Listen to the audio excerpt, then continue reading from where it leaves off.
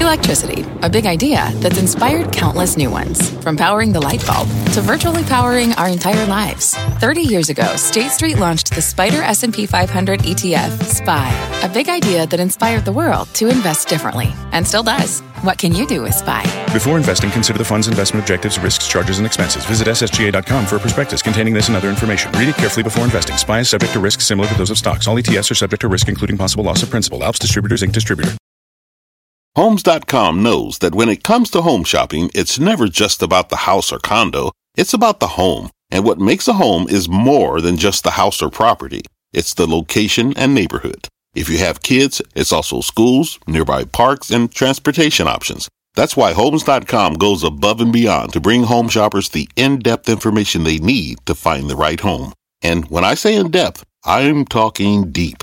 Each listing features comprehensive information about the neighborhood, complete with a video guide. They also have details about local schools with test scores, state rankings, and student-to-teacher ratio. They even have an agent directory with the sales history of each agent. So when it comes to finding a home, not just a house, this is everything you need to know, all in one place. Homes.com. We've done your homework. My mission is simple, to make you money. I'm here to level the playing field for all investors. There's always a bull market somewhere, and I promise to help you find it. Mad Money starts now. Hey, I'm Kramer. Welcome to Mad Money. Welcome to Cramerica. I do want to make friends. I'm just trying to make you some money. My job is not just to entertain, but to educate and teach you. So call me at 1-800-743-CBC or tweet me at Jim Cramer. I have finally figured it out. It took me a little while, but I figured it out. This market is like a needy little baby. Not a cute baby. The other kind of baby. I love my kids, but I especially love them now that they're adults. This market is not an adult. It's a wailing, crying infant. And even when it gets its own way, as it did this morning, it's never content. So after a day where the averages seesawed up and down, sell, a classic pastime for small children, with the Dow ultimately slipping 121 points, S&P declining 0.32%, NASDAQ shedding 0.34%. What does this darn baby want? What's the pacifier that will prevent it from throwing a tantrum and smashing your stocks? Sell. First, let me just say, this ain't no ordinary baby. It's more like a bear cub. And it can't be separated from its mommy. There's only one thing that could be the stock market's mommy. That's the larger, more important bond market. Whenever long-term bond yields go down, the cub cries. Because plummeting bond yields are viewed as a sign that the economy is slowing. And for a baby, that's pretty good logic. Historically, interest rates do go down when we're headed into a recession. It doesn't matter how many times we demonstrate that the U.S. economy is doing just fine. It doesn't matter if the big retailers or the low-end home builders or talented CEOs like Kevin Johnson from Starbucks tell us that business is good. This little cub keeps howling that a recession is inevitable, but howls a lot louder when you take away its pacifier. Just look at what happened today. This morning, stocks opened strong because the bond market was calm. However, it didn't take long for money to come pouring into U.S. Treasuries from overseas because our rates are still much higher than anything else you can get in the developed world. Sure, the 30-year now yields less than 2%, but that's roughly 2 percentage points better than what Germany is paying. All that foreign money, well, let's say the buying has created an inverted yield curve where short-term rates are higher than long-term ones. Historically, that is a very, very bad omen, but I think it's an anomaly. This time at least, caused by the fact that our rates are so out of step with the rest of the world's. Unfortunately, babies do not understand anomalies. They do not understand the kind of lockstep linkage that says you sell stocks whenever the yield curve inverts. That's what dominates the action now, and I think it will turn out just like the last important linkage, which was oil. You were supposed to sell stocks whenever the price of crude went down because it could be signaling that there's something wrong with the economy. Well, how'd that work for you? Badly. It turns out that there was no meaningful correlation. Oil wasn't going down because there was less demand, courtesy of a weaker economy. It went down because there was too much supply, like the United States selling another 2 million barrels in the market and believing another million's coming. In reality, lower oil was great for the earnings of companies that consume crude. which, by the way, is almost all of them. Then, when oil prices started recovering, that wasn't a bullish signal. It was a bearish signal. It meant we might have some inflation, which then gave the Fed cover to tighten and tighten and tighten some more, which it did, and now we find ourselves in this fix. After this market stopped playing with oil, we got a new linkage. It was the dollar. Ooh, so brilliant. Every time the dollar went up, the averages went down. The dollar linkage made more sense. The linkage made at least more sense than the other. I mean, a strong currency really does hurt American companies who sell lots of stuff overseas, although it's very good for American companies that rely on imports. But the algorithmic traders took over and decided the dollar was the key to the whole market. So they bang stocks down whenever the dollar rallied. Again, though, the dollar wasn't the key to anything. The correlation, bogus. We got used to companies reporting their earnings on a constant currency basis, what they would have made without foreign exchange fluctuations, and pretty much started ignoring it. In fact, companies with sales overseas that got translated back to dollars were some of the market's best performers. If you sold stocks like McDonald's or Procter & Gamble because of the dollar, you missed out on some phenomenal moves. Now the market, it's not fixated on the dollar anymore. It's not fixated on oil anymore. It's just fixated on the yield curve, some kind of crystal ball that's predicting a recession. But we already have plenty of stocks that are trading like we're headed into a serious slowdown, namely the industrials. Most are down huge from their highs, including the more cyclical tech stocks that need a healthy economy to thrive. So how do we pacify this wailing bear cub? As far as the baby's concerned, the only thing that will make this recession thesis go away is a trade deal. She's not impressed by the strong labor market. Employment is often a lagging indicator. She knows from last week's Fed meeting that the Fed seems pretty oblivious. She doesn't care about the newfound strength in Texas or the Southeast. For this baby, it's trade deal or bust. And that's a real shame because I don't see the trade war with China ending anytime soon. President Trump wants American manufacturers out of the People's Republic. We spoke to Brian Goldner. He's the CEO of Hasbro this very morning.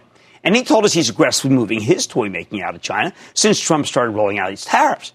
But Goldner also made it clear that Hasbro has an asset-light business model, meaning they don't own the plants, so they're free to quickly move production.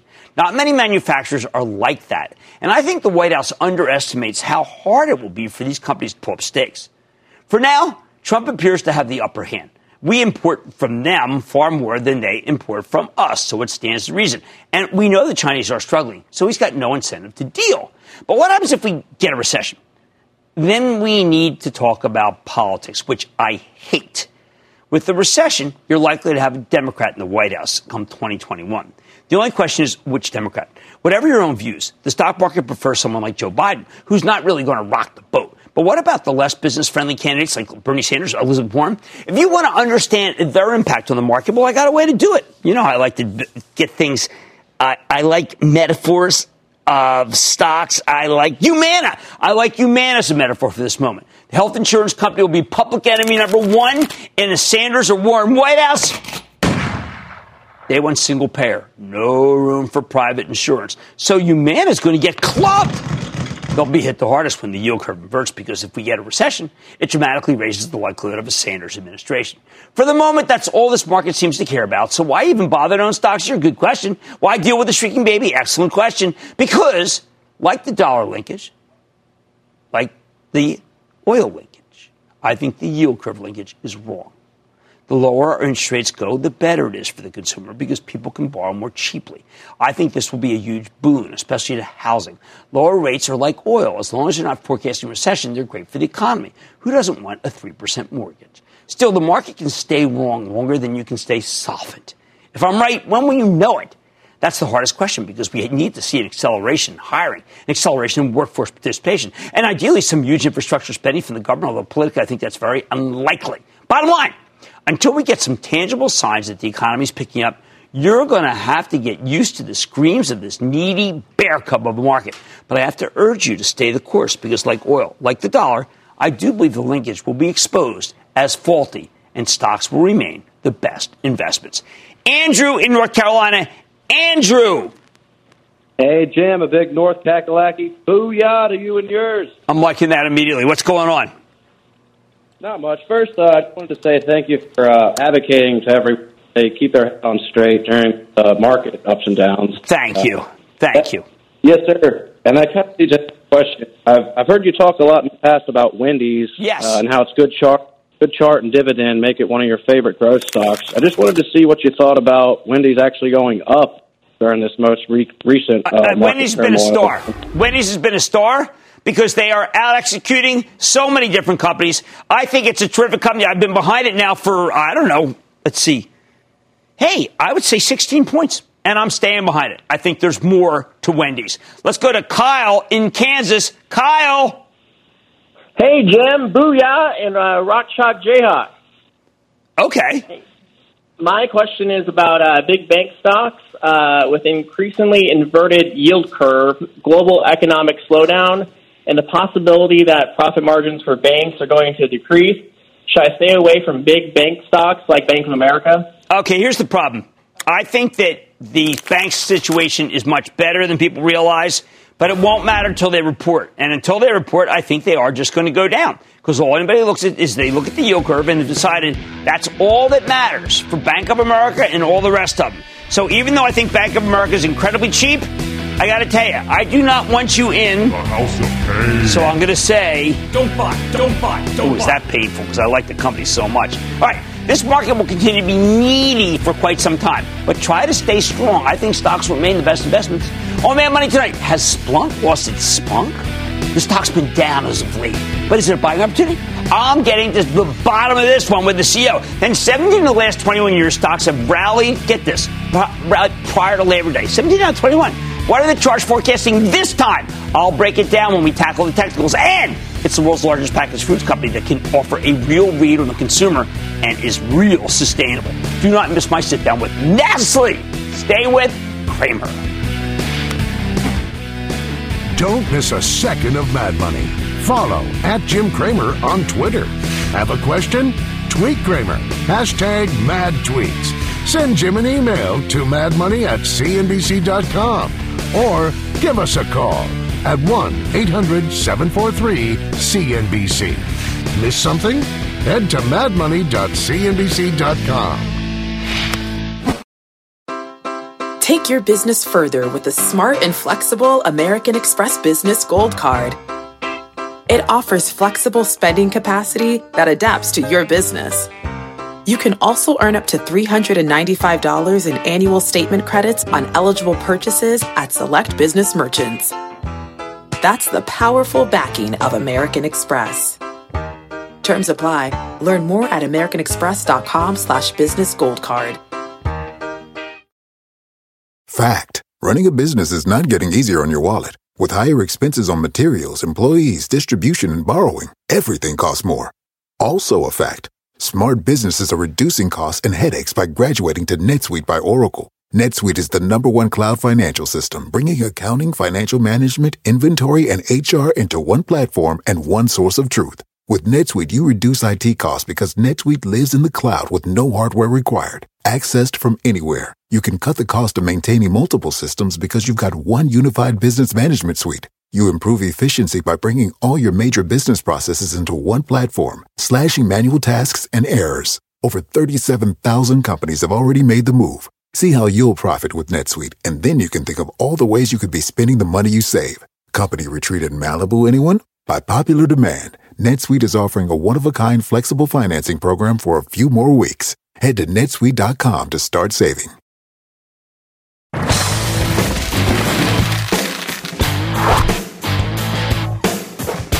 All right, what the heck is going on with some of these cloud stocks? Well, a couple of them managed to rebound after the market-wide beatdown earlier this summer. Others are really struggling here. Many I like. Just look at Splunk, which makes analytics software that helps businesses harness their machine data. Last week, Splunk reported a quarter that looked fabulous on the surface. They posted an 18-cent earnings beat off of a 12-cent basis, higher than expected sales, up 33% year over year. Their full-year forecast, very strong. Initially, the stock rallied hard in after hours. Then investors started zeroing in on this one fly in the ointment. Splunk slashed their cash flow guidance. Instead of $250 million, they're talking about negative $300 million. Freaked people out. Stock cratered, falling from 128 to 118 in a single session, and then it's continued to sink. You know what? I think the sellers may be making a mistake here. Splunk is taking this cash flow hit because they're switching to a new model. Rather than selling perpetual licenses, they're doing ratable billing.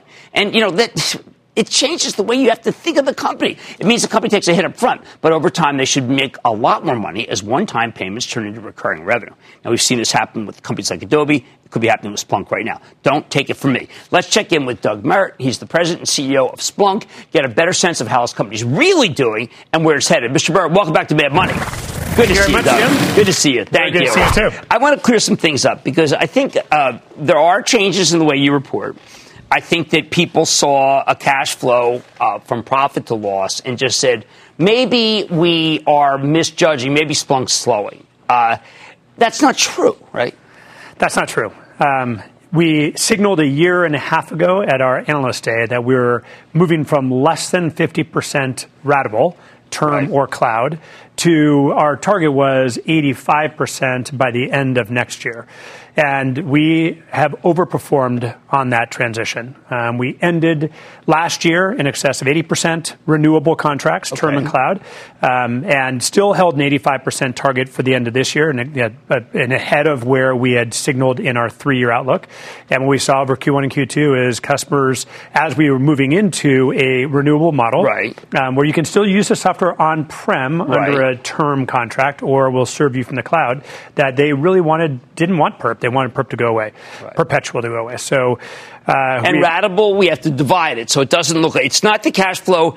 There is no diminution of cash flow. There is no. It's just a timing issue. Right. Instead of in a perpetual model, you obviously you get the software, you own it, and you bill for the entire amount as you should. If I sign a 3-year gym membership, I'm not paying all 3 years of that gym membership up front. I'm going to pay monthly or maybe annually if they give me a discount. So all we're doing is conforming to what the native cloud companies already do. And I license a 3-year Salesforce or Workday or ServiceNow contract when we're customers of all of them. We do multi-year, so we get visibility on the costs, and then we pay them annually for their service. You do great analytics and do great security. Is it possible that there's been, Salesforce buying Tableau, other companies we saw New Relic not have that good a quarter?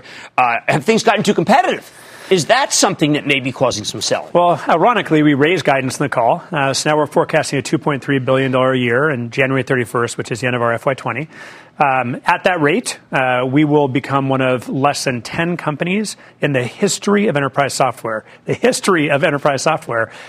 $2+ billion while growing in excess of 25%. So when I look at the business, we have moved from a single product, Splunk Enterprise, to now 10 different products that complement Splunk Enterprise, and transition the entire business from a largely perpetual business to a term and cloud business. And that only happens if customers like what you have and are leaning in on the core product. Right. So. I'm glad we cleared that up because it's bugging the heck out of me because everything that you're doing is exactly what Adobe did. And, Shantanu Narayan sat here and said, listen, things are good. And no one believed. And then you caught a quadruple. Okay, let's talk about DoorDash. I use them at our restaurants that I own. DoorDash is the biggest. They could pick anybody. Why did DoorDash pick you? And what are they doing for me that I don't even know about? Yeah, it's an absolute great company. Right? We're all so reliant on it now. So like so many different companies, they've got this beautiful and completely online environment. And it's a very, very complex environment. They need instrumentation on what's happening on a moment-by-moment basis so that my order doesn't get lost. So they can monitor everything from delivery times to quality of ratings from different consumers. So we're helping them with everything from classic IT resiliency, engineering efficiency, cybersecurity visibility and resiliency, and then business analytics across the business. So it's a true, as we talked about in past shows, a true data platform story for DoorDash. And you are a competitive advantage for them because that's all that they have. All those things you just described, they have to go right. They have to go right. That's the hard part about Splunk. The good and hard part is we tend to be mission critical. When you're ingesting terabytes or petabytes of data per day, that usually is a mission critical system, and you have to have reliable visibility across that data. And now you have a relationship with the company I work for Comcast. Yep. Absolutely. And how long-term customer. And what would they do in terms of mission critical? A very similar set of use cases. Started back in IT and IT resiliency. So all the systems that you use every day, your PC stays up, your email is working. Moved into cybersecurity because that's really just a flip coin of the IT. And then started moving into different business processes. Set-top box monitoring to make sure that my Xfinity service that I love so much, that actually is up. And then began a transition to how do do we get better understanding of overall consumer flows? What are the business processes across this large, expansive estate so that we can get a better feel for customer engagement and conversion rates? And so we wind up usually with a small use case back for a technical buyer. And then if we do our job right, then they understand the value of Splunk and we help them with that. We drift across the company with a whole multitude of use cases. Same thing with a company that I like very much that just came public, Slack. Yes. Involved with. Yeah, great company. We very reliant on Slack. They're our communications backbone across the company. And we're back in their cyber center right now, making sure that service is secure. Really important to me, Stewart and Company. Right. All of our critical data is there, so the cyber resiliency is key. And we'll continue to work with them to see where else we can add value across that company. You're an elite group, Microsoft, Oracle, Salesforce, VMware, and Workday, with some of the others that have been $2 billion in revenue, attaining growth 25%. So congratulations. Well, thank you. We've got a few more months to get there, but really proud to be part of this data revolution and helping organizations get real-time decision-making. Excellent. Thank you, Doug. Thank you. So great you're here. That's Doug Merritt, President and CEO of Splunk, one of our cloud kings. I know I feel better about it. It was confusing conference call, but not confusing guidance raise. Mad Money's back after the break. People today can spend half their lives over 50. So it's good to be financially ready for what's important to you as you get older, like a family vacation. Or starting your dream business. Welcome to Connie's Coffee. How may I help you? AARP's trusted financial tools can help you plan for whatever your future holds. That's why the younger you are, the more you need AARP. Start planning today at aarp.org/moneytools. When you're hiring, the best way to search for a candidate isn't to search at all. Don't search, match with Indeed. Indeed is your matching and hiring platform with over 350 million global monthly visitors, according to Indeed data, and a matching engine that helps you find quality candidates fast. Use Indeed for scheduling, screening, and messaging to connect with candidates faster. Plus, 93% of employers agree Indeed delivers the highest quality matches compared to other job sites, according to a recent Indeed survey. Leveraging over 140 million qualifications and preferences every day, Indeed's matching engine is constantly learning from your preferences. Join more than 3.5 million businesses worldwide that use Indeed. Listeners of this show will get a $75 sponsored job credit to get your jobs more visibility at Indeed.com/madmoney. Just go to Indeed.com/madmoney right now and support this show by saying you heard about Indeed on this podcast. Indeed.com/madmoney. Terms and conditions apply. Need to hire? You need Indeed.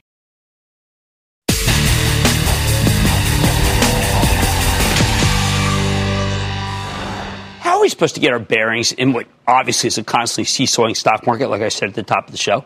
Now, do we stare at the action in the bonds, hoping it will somehow give us a glimpse of the future? Do we watch the White House like a hawk, deciphering every presidential tweet for clues about what's next in the trade war? Maybe we parse the state-published Chinese newspapers for hints as to whether the Communist Party is ready to make a deal? I don't know. How about we take a step back instead? How about we think this is maybe the kind of situation where you need to put your emotions in check, and nothing makes people more emotional than armchair political analysis, which I hate. We need to take a more objective, more empirical approach, something that's not going to devolve into a he said, she said. That's why tonight we're going off the charts with the help of legendary chartist Larry Williams. He's a technician who's been trading futures, commodities, and stocks for almost as long as I've been alive. I've said this before, but it is worth repeating. Williams is a near mythical figure in this industry. He's written almost a dozen books. He's got his own website. IReallyTrade.com is what it's called, IReallyTrade.com. And he's created a slew of technical indicators, many of which are named after him. For example, how many times have we used the Williams percentage R oscillator? That's him. And when Williams looks at the topsy-turvy market, he doesn't see a disaster waiting to happen. He doesn't. He doesn't see a need to reason to panic or sell out of this market. He's not waiting for the other shoe to drop. No, Williams says you should buy. Buy right now, right here. He thinks the averages have either already bottomed or they are about to bottom, at least for the moment. Yep, he's bullish. What a godsend. All right, what does that confidence come from? All right, for starters, take a look at this chart, which shows you a forecast based on the advanced decline line, a technical tool that measures the market's breadth. In plain English, the advanced decline line counts the net sum of advancing stocks minus declining stocks, the number of stocks that go up versus the number that go down on any given day. And it's cumulative. You can see it in black, okay? So when more names on the New York Stock Exchange go up than go down, the advanced decline line rises. Williams likes to rely on this tool because it's more stable, with fewer wild gyrations than you see if you were only looking at the prices of the major averages. Based on the action in the advanced decline, it's the black line, okay, Williams sees a cycle of rallies and sell-offs that seem to repeat itself. This chart goes back a year, and you can see that the forecast, the red line, tends to move in tandem with the actual advanced decline indicator, although it's more exaggerated. Keep in mind, these cycles track the direction of a given move, but not its magnitude. They help predict when something will go up or down, just not by how much. You can see where we are, okay? When you project that cycle out, it suggests that the market should rally from here, right here, through the end of September, hopefully, okay, with another big decline coming in October. But if this pattern holds true, Williams says you're going to want to buy again at the end of October, right here, okay, looking at another major run as we head into the end of the year. And that's just one bullish forecast out of many. Check out this chart of the CBOE volatility index. That's the VIX for short, going back to February. You know we love the VIX, also known as the fear gauge, because it's such a fabulous reflection of the overall level of panic in the stock market. As I've told you before, the VIX and the S&P 500 tend to move in opposite directions. When the S&P rises, the VIX falls, and when the S&P falls, the VIX rises. It's a pretty ironclad correlation, and it only breaks down when the market's about to make a major reversal. So Williams is on the hunt for times when traders are more fearful, more emotional, as measured by the VIX. He thinks there's a cycle involved. And you can see this cycle in red on the chart. Okay? So far this year, it's been a pretty good indicator. It captures the swings in the volatility index. If you can predict the action in the VIX, that's a terrific tool for calling tops and bottoms of the S&P 500. What happens when Williams projects that volatility cycle forward? Well, you get a big spike in the VIX right about now. Okay? Right about now, which coincides with the recent market-wide turmoil. But then he sees a big fall-off in volatility, okay? Remember, when the VIX goes down, the stock market goes up. So this volatility cycle suggests it's time for the S&P to rally. Again, really good indicator. And likely through the end of September. That'd be a nice run. That's why Williams thinks it's highly unlikely stocks will go much lower. The volatility cycle has run its course, so now is the time to buy, right into Labor Day. Finally, there's the chart of the E-mini S&P 500 futures, which track very closely with the underlying index. When you look back at over the past 10 months, Williams sees a very dominant 80-day cycle that keeps repeating here. And when you project it forward, the red line again, you see we're poised for a potentially major rally, or at least an extended move higher. Remember, these cycles don't tell you how big the move will be. They just tell you when a rally or a decline is likely to take place. Put it all together, Williams has three different bullish forecasts here from the advanced decline, the volatility index, and the actual S&P 500 itself. They're all pointing to a market that's done going down and ready to rally, at least for the next month. The bottom line, the charts, as interpreted by the legendary Larry Williams, suggest that it's time to stop panicking, stop complaining, and start buying. He thinks the cycle of fear and negativity has finally run its course. So if the averages haven't bottomed already, they're going to bottom very soon. And that's why Williams says you need to be a buyer here, just as long as you're ready to ring the register on part of your position a month from now, when these cycles may turn against you. My view, I think you need to take this bullish perspective seriously in this environment where so many professionals seem committed to mindlessly sowing fear. And I never like to bet against Larry Williams. Let's go to Mark in Pennsylvania. Mark. Booyah, Jim. Booyah, With the Mark. recent volatility in the market, is Wheaton Metals, WPM, a good investment, given they have exposure to gold and silver? I like, there's two I like. I like Barrick and I like Agnico, and I'm not going to deviate. Those are the two that I want. Let's go to Rick in Illinois, please. Rick. Hi, Jim. I've been a longtime member of Action Alerts Plus. Oh, great. And really appreciate your guidance in the volatile markets we're in. Thank you. Going along with your recent theme to try and find good quality-paying dividend companies, a while back you had the CEO of Apple Hospitality REIT on your show. I recently listened to their conference call and was impressed with the fact that their portfolio consists of over 200 U.S.-based Marriott and Hilton hotels. And in addition to that, they pay a dividend monthly of almost 7%. So with gas prices and interest rates relatively low and consumer confidence high, it seems like hospitality companies should do well in this type of environment. I have to say, I think that's a good idea. We did have them on. I didn't like it. I'm going to look. Ben Stoddard and I have been working on trying to find out which dividends are safe, which returns could be safe. And I've got to tell you, I've got to do more work. But I think that this is a very compelling idea if it checks out. 7.7% yield is a pretty nice yield. All right, our chartist says it's time to stop panicking and start buying. And I'm not wanting to go against legendary Larry Williams. There's much more Mad Money ahead. Instead, including my exclusive with Nestle, is the company in the sweet spot when it comes to the packaged food space. I'm going to talk to the CEO. Then how much emotion is in this market? Take one look at my Twitter account to find out. I'll tell you why it's time to check the feelings at the door. And all your calls rapid fire in tonight's edition of the Lightning Round. So stay with Cramer. Whether going bottoms up or breaking off a piece of something sweet, consumers have always turned to Nestle. But with a variety of brands filling every shelf in the pantry, can this stock follow food's modern trends and give investors something to sink their teeth into? With so many investors worried about a worldwide slowdown, talked about it right at the top of the show, they're taking shelter in classic slowdown stocks. What is the strength in the stock of Nestle? That's the Swiss food and beverage colossus we've liked so much. There's nothing super sexy about Nestle. It's your classic slow and steady packaged food company with a high-quality portfolio of brands. Perrier, Poland Spring, Pellegrino, Kit Kat bars, Nespresso coffee, my favorite, Häagen-Dazs, too fattening for me, Lean Cuisine, Hot Pockets, and all sorts of dog food from Purina to Fancy Feast that we use at home. Yet the stock is up roughly 37% for the year, seemingly setting new highs every day. It's trading like a tech stock, not a $31 billion pantry, $331 billion pantry, but $331 billion. People don't realize how big this company is. And this strength is more than just rotation. When Nestle reported last month, they delivered an excellent quarter, a stark contrast, by the way, to what we saw from J.M. Smucker today, which disappointed big time, even though it's in many of the same businesses. In other words, this is not just a slowdown stock, it's a slowdown stock with terrific execution. Can it keep climbing? Let's take a closer look with Mark Schneider, the CEO of Nestle, who's doing such a great job. Get a closer read of what his company's up to. Mr. Schneider, welcome back to Mad Money.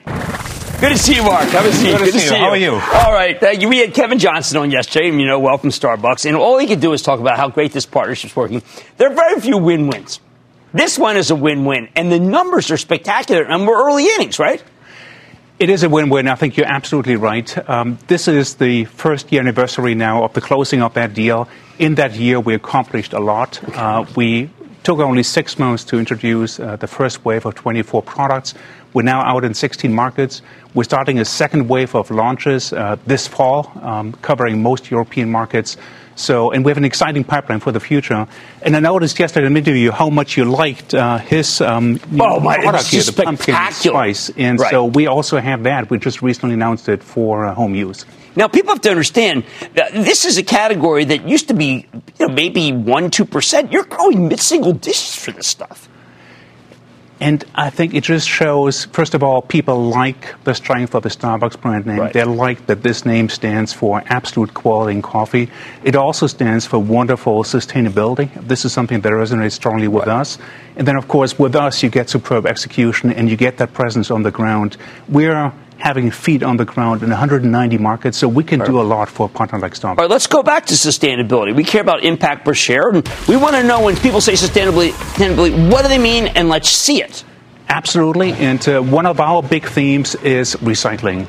Okay. And, what you see here is our classic Nespresso aluminum coffee capsule, and that will typically have a second life, and that could be, for example, an aluminum pin, or it could be the aluminum bike behind you.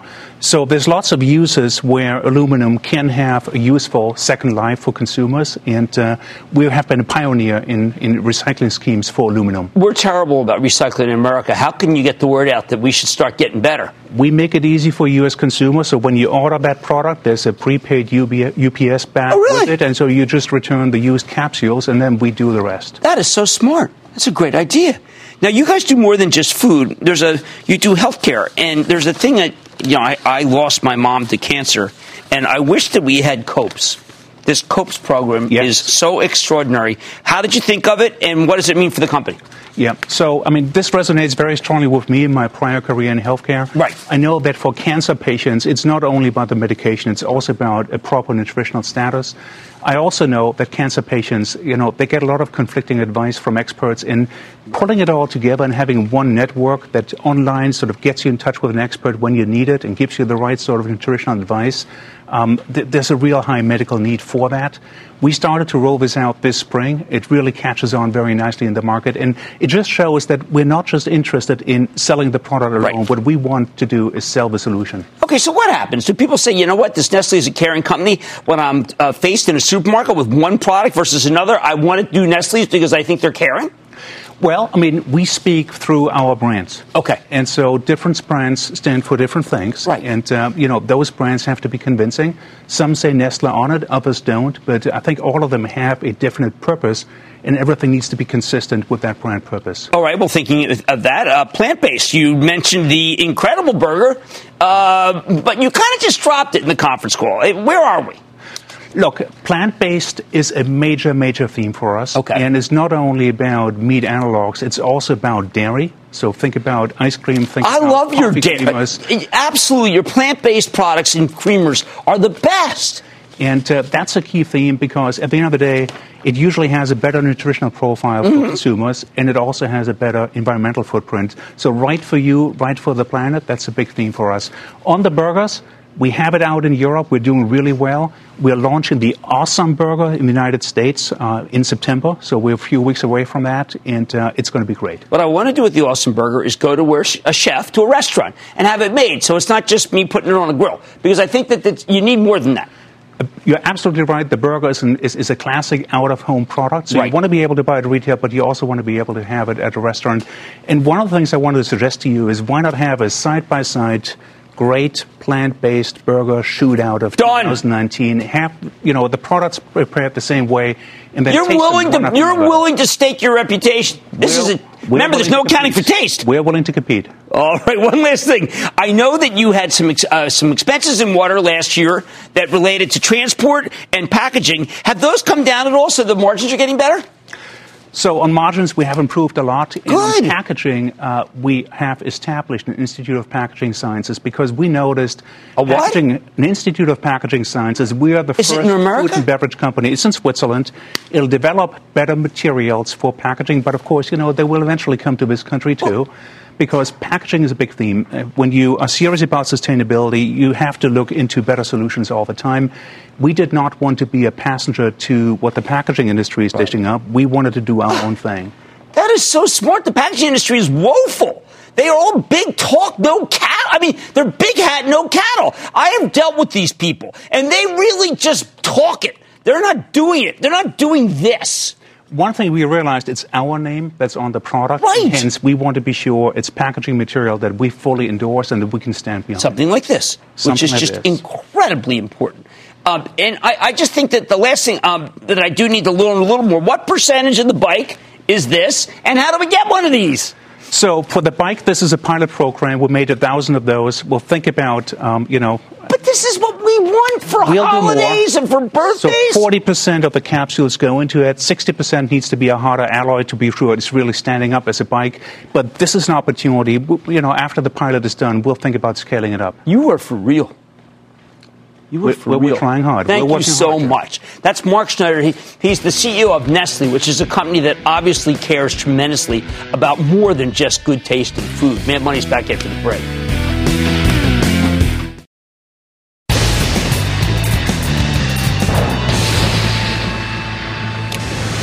It is time. It's time for the light round.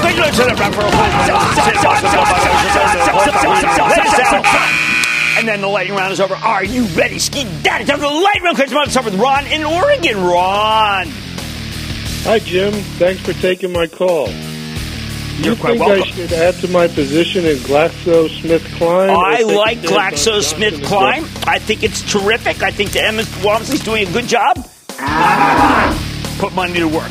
Let's go to Jean in Indiana. Jean. Hi, Blue to you. Nice to talk to you from the Hoosier State. Well, there you go. I love the Hoosiers. Good movie. What's up? Yes. I bought some stock on my securities proposal. Okay. I bought CenturyLink 2 years ago, 300 shares at $27. Today, see you showed the stock as $11.59. Yeah, I probably should have sold sooner. Gene, now, I don't what like should it. I do. I didn't like it up there, and I don't like it here. And I think, you have to get rid of it. I really do. I'm sorry. Let's go to Reginald in Texas, please. Reginald. Hey, Jim. How's it going today? And howdy and a big Texas booyah to you. Done your way. What's going on? Jim, I was calling today because I had a question about a particular stock that I have a small position in. Their ticker is PEGI, and they're Patterson Energy Group. Pattern Energy. My question, I don't understand why it's doing so well. I mean, it's got a great yield. I'm trying to figure out whether it's connected at all with the problems of PG&E. We're going to have to get back to you on that stock. Let's get to Oopty in Pennsylvania. Oopty. Yes. Hi, Jim. Thank you for taking my call. Of course. And I just want to say I absolutely love your show. Oh, thank you. Thank you so much. My question is about Health Catalyst, Inc., ticker symbol HCAT. A few weeks ago, you had said you wish you had recommended it at $38. Yes. And I have been buying it in increments as it keeps pulling back. My question to you is, should I continue buying it or just hold for now? Wait for it to come down more, because that was our ultimate verdict. It is a very good company. That is a really good company. Let's go to Juan in Nevada, please. Juan. Hey, Jim. Booyah. Booyah. Booyah. Hey there. I'm from Las Vegas, Nevada, home of the future Las Vegas Raiders and the Las Vegas Golden Knights. Owned by my hometown stock, Wynn Resorts. What do you think? What was the stock? Wynn Resorts. No, we're not ready. It's got too much China. Don't want to touch it. Way too much China. Let's go to Sri in North Carolina. Sri. Hey, booyah, Jim. How are you doing today? Booyah.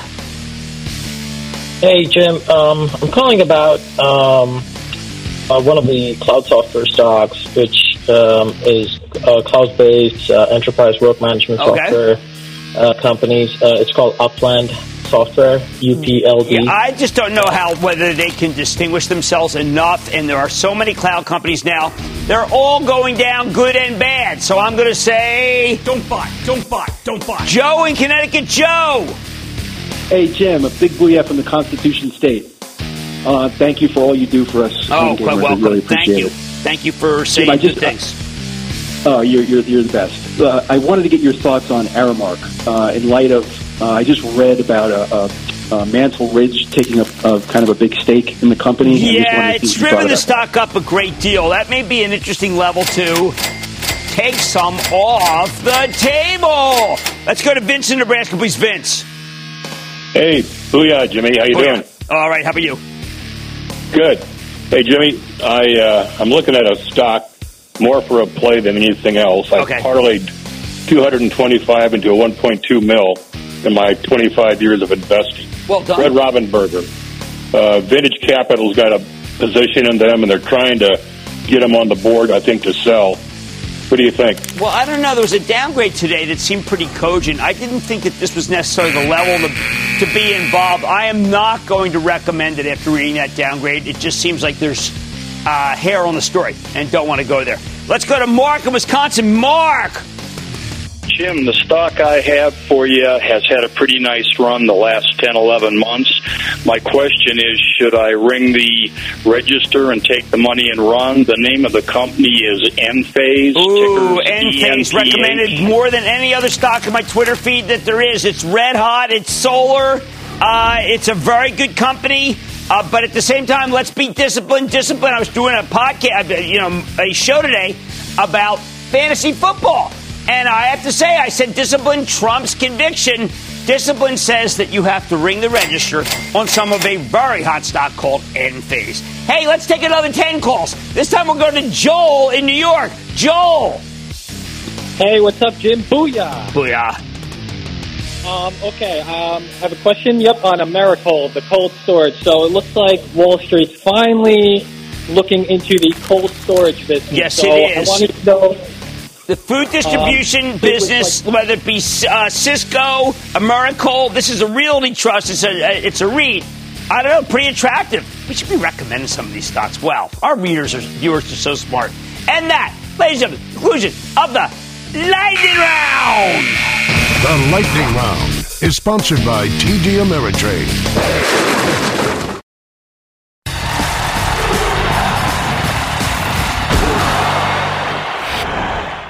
I've said it a million times. I'm going to say it again.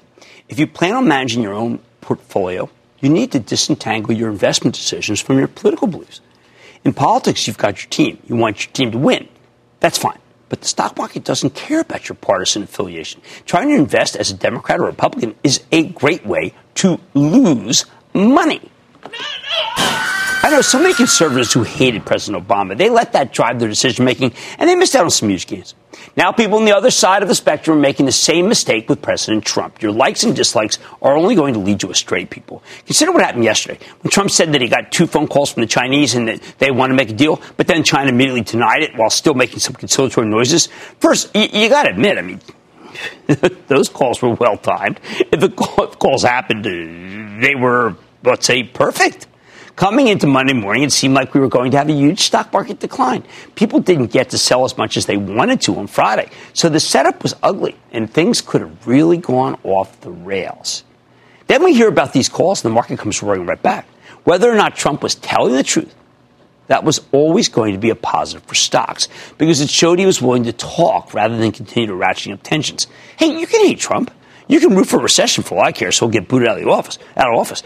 But you can't let that color your approach to the stock market. You have to think about these events in terms of outcomes. Will it send stocks higher? Will it send stocks lower? The event, that's one thing. The outcome is what we care about on Mad Money. By the same token, there's a widespread belief that the People's Republic of China is all-powerful, that they play a long game, that their government can withstand any amount of pain, so we can't possibly win the trade war. Now, for the past 40 years, the Communist Party has done a fantastic job of managing their economy. They put 400 million people to work. They absolutely played for keeps. But if you think the Chinese Communist Party is all-powerful, how come they seemingly lost control of Hong Kong? It's one of the largest, most prosperous cities.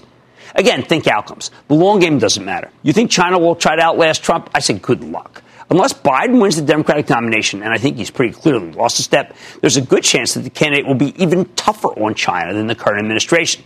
They think President Trump is mad at them for stealing American jobs. Wait until they have to deal with President Warren, who's mad about the jobs and even madder about them despoiling the environment. That's why I'm generally confident that we're going to win the darn war, although I have no idea how long it will drag on or how much collateral damage we might end up in the process. Let me make this very simple. Here on Mad Money, our only agenda is higher stock prices, because you tend to own stocks. Think of me as a dollar sign represented by a man, so take it from someone who knows. You don't rack up big gains in the market by trying to judge politicians. You need to judge the outcomes. And in terms of outcomes, I've got to tell you, the character of the person in the Oval Office has very little to do with whether the market goes higher or lower. Totally separate question. Think of it like this. Warren G. Harding, not a great guy, but Harding was great for the stock market. Herbert Hoover, by all accounts, a terrific guy. Terrible for the stock market. Jimmy Carter, good guy. Not so good for the stock market. Sometimes it lines up the other way. Nixon, bad guy. Presided over a bad market. But mostly, people, there's no correlation. Do me a favor. Don't try to invent one. Stick with Cramer.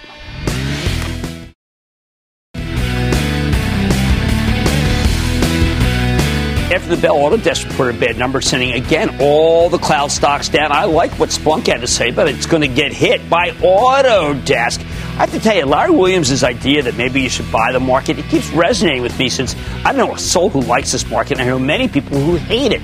Perhaps Larry Williams is onto something. Wouldn't be the first time. Like I said, there's always a bull market somewhere. I promise I'll find it just for you right here on Mad Money. I'm Jim Cramer, and I will see you tomorrow. People today can spend half their lives over 50. So it's good to be financially ready for what's important to you as you get older, like a family vacation. Or starting your dream business. Welcome to Connie's Coffee. How may I help you? AARP's trusted financial tools can help you plan for whatever your future holds. That's why the younger you are, the more you need AARP. Start planning today at aarp.org/moneytools.